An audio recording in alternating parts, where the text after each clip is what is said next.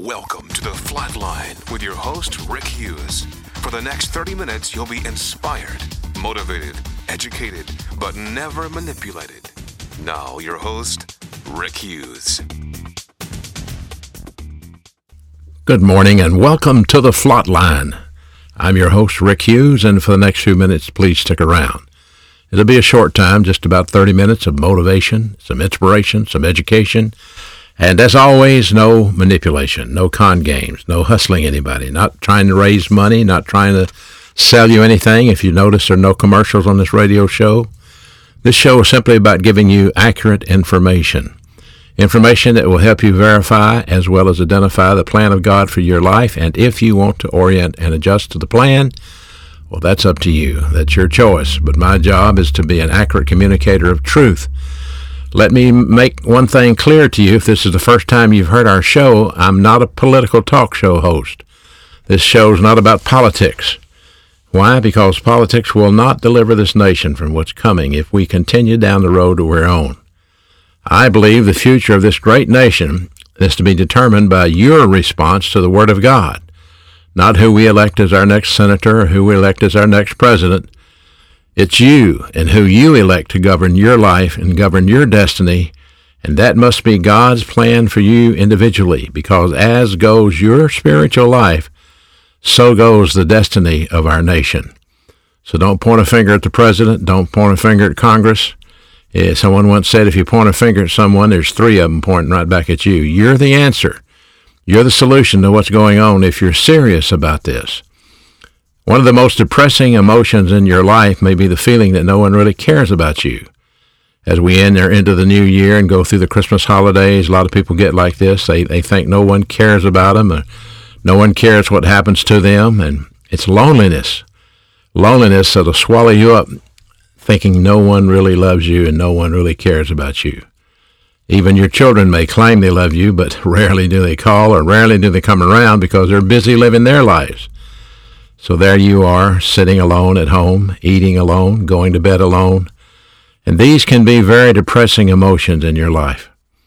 And the end result is bitterness. It'll set in and you'll get resentful and you'll withdraw into a shell like a turtle.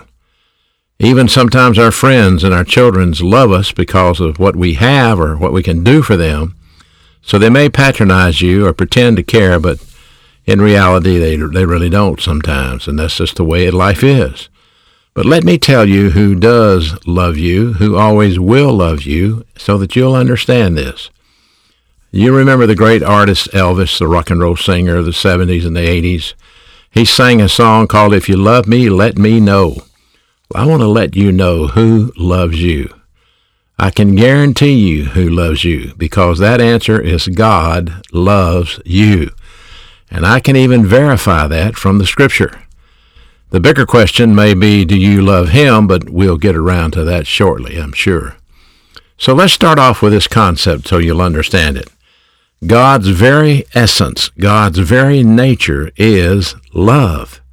L-O-V-E. 1 John 4:8. God is love. Now, there are a lot of different words for love in the Bible. In the Greek New Testament, they all translate into the English love. It could be arao, it could be agapao, it could be phileo, but we're talking about agapao. God loves you. God is love. It's His very essence. It's His very nature. And He demonstrated that love in 1 John 4:9. Here's what it says. Listen carefully. See if you can identify the love of God for you in this verse. Quote, 1 John 4:9. By this the love of God was manifested in us. You hear that? The love of God was manifested in us. How? By this. By what? That He sent His uniquely born Son into the world so that we might live through Him. 1 John 4:9 and verse 10. In this is love. Not that we love God, but that He loved us and sent His Son to be the propitiation for our sin. There's the first demonstration that God loves you. He allowed His Son, our Savior, the uniquely born Lord Jesus Christ, to come into this world to go to the cross, die for our sins, be resurrected, and ascend back into heaven, guaranteeing you that you can have that same trip if you put your faith in the Lord Jesus Christ. Christ was your propitiation. What's that big word mean? It means he paid for your sin. It's like people have used this illustration millions of times, but like you're on death row and someone comes in and says, let him go, I'll die in his place. That's what the Lord Jesus Christ did. He didn't sin. He wasn't responsible for the condemnation. You sinned. The Bible says, for by one man sin came into the world, and death by sin, and death passed on all, for all have sinned, and all have come short of the glory of God. By this the love of God was manifested. God sent his uniquely born Son into the world. That's how much he loves you. Now, before you get all bent out of shape, feeling bitter and lonely and thinking no one loves you, just stop for a minute. Bow your head in prayer and say, thank you, God, for loving me. Because if it were not for God's loving grace, we wouldn't have a chance. We would wind up in the lake of fire along with Satan and the fallen angels, but we don't have to go there. We have an opportunity to be face to face with the Lord through the propitiation that Christ offered on our behalf. So God's nature is love. That's how I can prove it to you. And secondly, God's love was demonstrated by what he did. It's perfect. It's unconditional. You've heard John 3:16 so many times, you can quote it like me. For God so loved the world. You and I are part of the world. We are the jerks that live in the world. He loved the world so much that he gave his only begotten Son, that whoever would believe in him should not perish but have everlasting life. Whoever would believe in him, not give up Coca-Colas, not give up Pepsi-Cola, not give up Dr. Pepper. Whoever would believe in him has nothing to do with what you give up, has nothing to do with what you quit doing. It has everything to do with what he did for you on that cross. Do you believe that Jesus Christ was the anointed Son of God? Do you believe that he paid the penalty for your sin? Are you willing to tell God in prayer, Father, I'm a sinner and I know it, and I'm willing to trust the finished work of Christ on my behalf. I accept Jesus as my Savior. That's the most powerful prayer any man, any woman could ever pray in this world. Romans 5:8, God demonstrated his love towards us, in that while we were still sinners, Christ died for us. That's divine, impersonal love. You didn't have to earn it. You didn't have to purchase it. You didn't have to prove anything. While you were still a sinner, Christ died for you. That's an amazing love. God loves you that much. You're that valuable to God. You're his creation. God loves you. Remember that. Don't forget that. And here's something else. You cannot manipulate God's love. Don't think you can. He doesn't love you more when you're a good little boy or a good little girl, and he doesn't love you less if you're bad. We're not talking about Santa Claus. We're talking about God. He's immutable, and his love never changes. He does not get mad at you when you fail. He's not happy with you when you do good. His love is based on his character, not what you do. His love is based on his character, not what you do. So whatever secrets you may have in the closet that make you think God does not love you, you can throw them away. It has nothing to do with God's love. God loves you based on who he was, not based on who you are. So just imagine someone who loves you even though you act like a jerk. Maybe you've been through a divorce. Maybe you lost your spouse and you acted like a jerk and your spouse doesn't love you anymore. And maybe rightfully so. But God still loves you. I don't care what you've done. God loves you. You may be incarcerated today. Maybe you did a terrible crime and you think God cannot forgive you. You're wrong. God loves you. Wherever you may be, incarcerated, in a car, at home, God loves you. Don't forget that. Please. Loves you even though you have been a jerk. So remember this. Don't forget this part of it now. God's essence does include justice.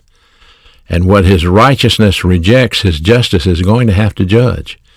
He loves you, but he will judge you. In Hebrews 12:6, you can see it. If you endure chastening, God deals with you as with a son. Because what son is there whom the Father does not chasten or discipline?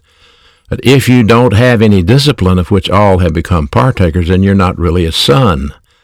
Furthermore, we've had human fathers who corrected us, and we paid them respect. Shall we not much more readily be in subjection to the Father of spirits and live? And live? Proverbs 15:10, harsh discipline is for him who forsakes the way, and he who hates correction will die. God loves you, and he will discipline you if you're his child. If you've accepted the Lord Jesus Christ as your Savior, and you've wandered in the sin, gone down the my way highway, you've gotten involved in some sort of sin that's captured your soul and captured your emotion, God will discipline you. Not because he's mad at you, because he's trying to save your life. He's trying to save you from self-destruction, because what you're doing will eventually destroy you.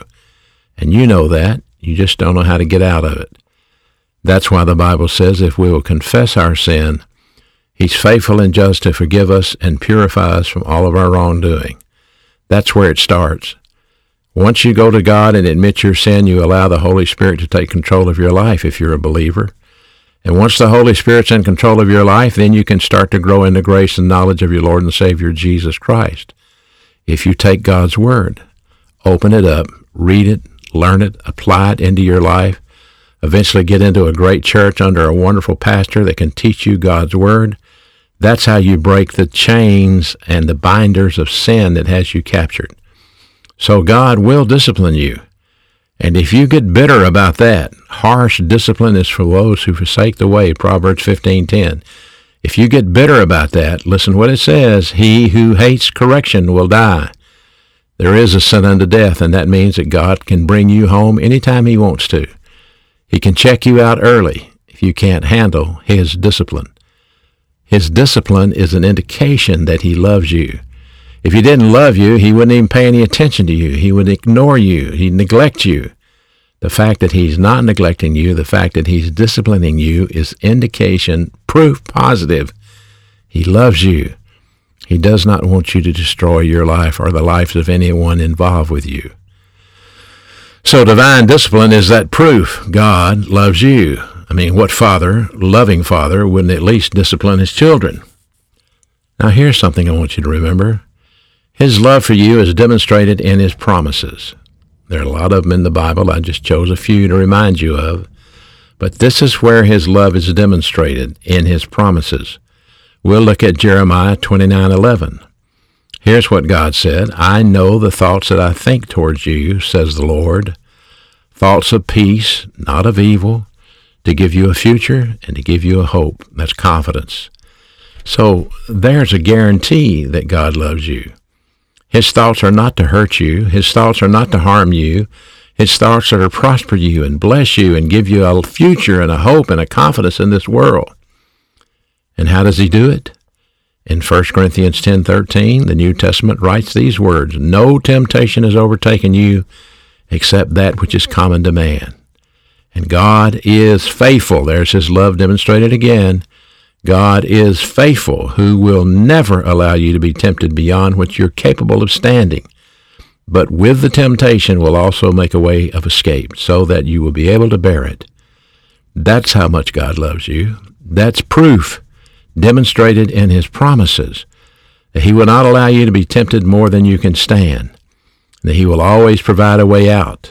And that's through rebound, through the filling of the Holy Spirit, and through spiritual growth, getting rid of the scar tissue in your soul. You may have that scar tissue now. You may have thoughts that won't go away, things that you've done years ago that just are seated deep in your soul, and you feel guilty about it. Satan loves that. He loves to manipulate you through guilt. God doesn't manipulate people through guilt. God offers forgiveness and cleansing from those sins. So his love is demonstrated in his promises. I'll tell you another way his love is demonstrated. His love is demonstrated in his provisions for you. Listen to what the Lord Jesus Christ told his disciples. If I go and prepare a place for you, I will come back and receive you to myself, so that where I am, you may be also. He didn't leave them to hang them out to dry. He said, I'll come back for you. He told them he was going to be put to death. He warned them about that. He warned them what they would face. But he said, I will come back for you. That's promise of the Lord Jesus Christ. It's a wonderful promise. And it's a provision that he made for us. So in John 10:28, I give them eternal life, and they will never perish, neither shall any man snatch them out of my hand. There are some promises right there, provisions for you. Provision number 1, eternal life in heaven so that you can be with the Lord Jesus Christ face to face. Provision number 2, eternal security. Nobody can take you out of God's hand. Nobody can take you away from God's hand. You say, well, what about me taking my own self away? Hey, the Bible clearly says, even if we believe not, yet he's still abideth faithful, for he cannot deny himself. Once you become a member of the royal family of God, God's not going to disinherit you. God's not going to disown you. He will discipline you so that you don't self-destruct, but he does it in love because he loves you. He cares for you. You are his valuable creature. You're his valuable creation. And that's why God loves you. His love for you can also be demonstrated by his presence within you. In Psalm 16, verse 11, you will show me the path of life, and your presence is full of joy. This is a wonderful promise from God. If he's with you, Jesus said this, my joy I'll give unto you, so that your joy may be full, in John 15:11. Living the Christian life is a wonderful way to live. It's not giggling, it's not laughing, but it's a confident peace and expectation of what you have and what's to come. That's the joy. No stress, no worry, no guilt, no animosity, loving your enemies as you love yourself, forgiving those that harm you, and serving God with all of your heart, having an open heart and an open life and an open mind. He can read your thoughts. Did you know that? He can read your thoughts. He knows what you're thinking. So you're not going to pull anything over on God. So why not just be honest with him and say, Father, I've really screwed up. I've really done some dumb, stupid things. And I confess those things to you, and I ask you to forgive me. I know you love me. Rick has told me you love me, Father. Go ahead and accept that love.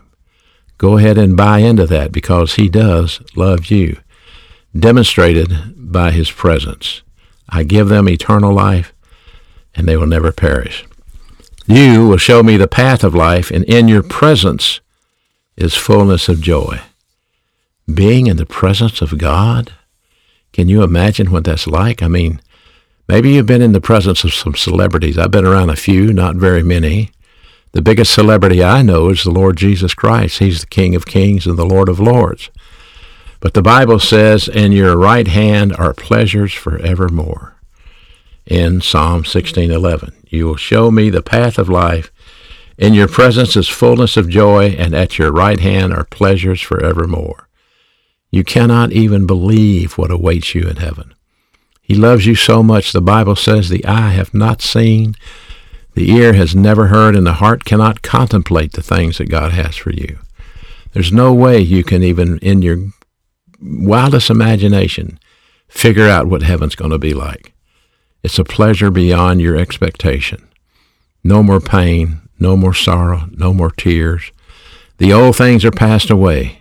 And yes, you will see people that you've known. Yes, those that have accepted Christ as Savior.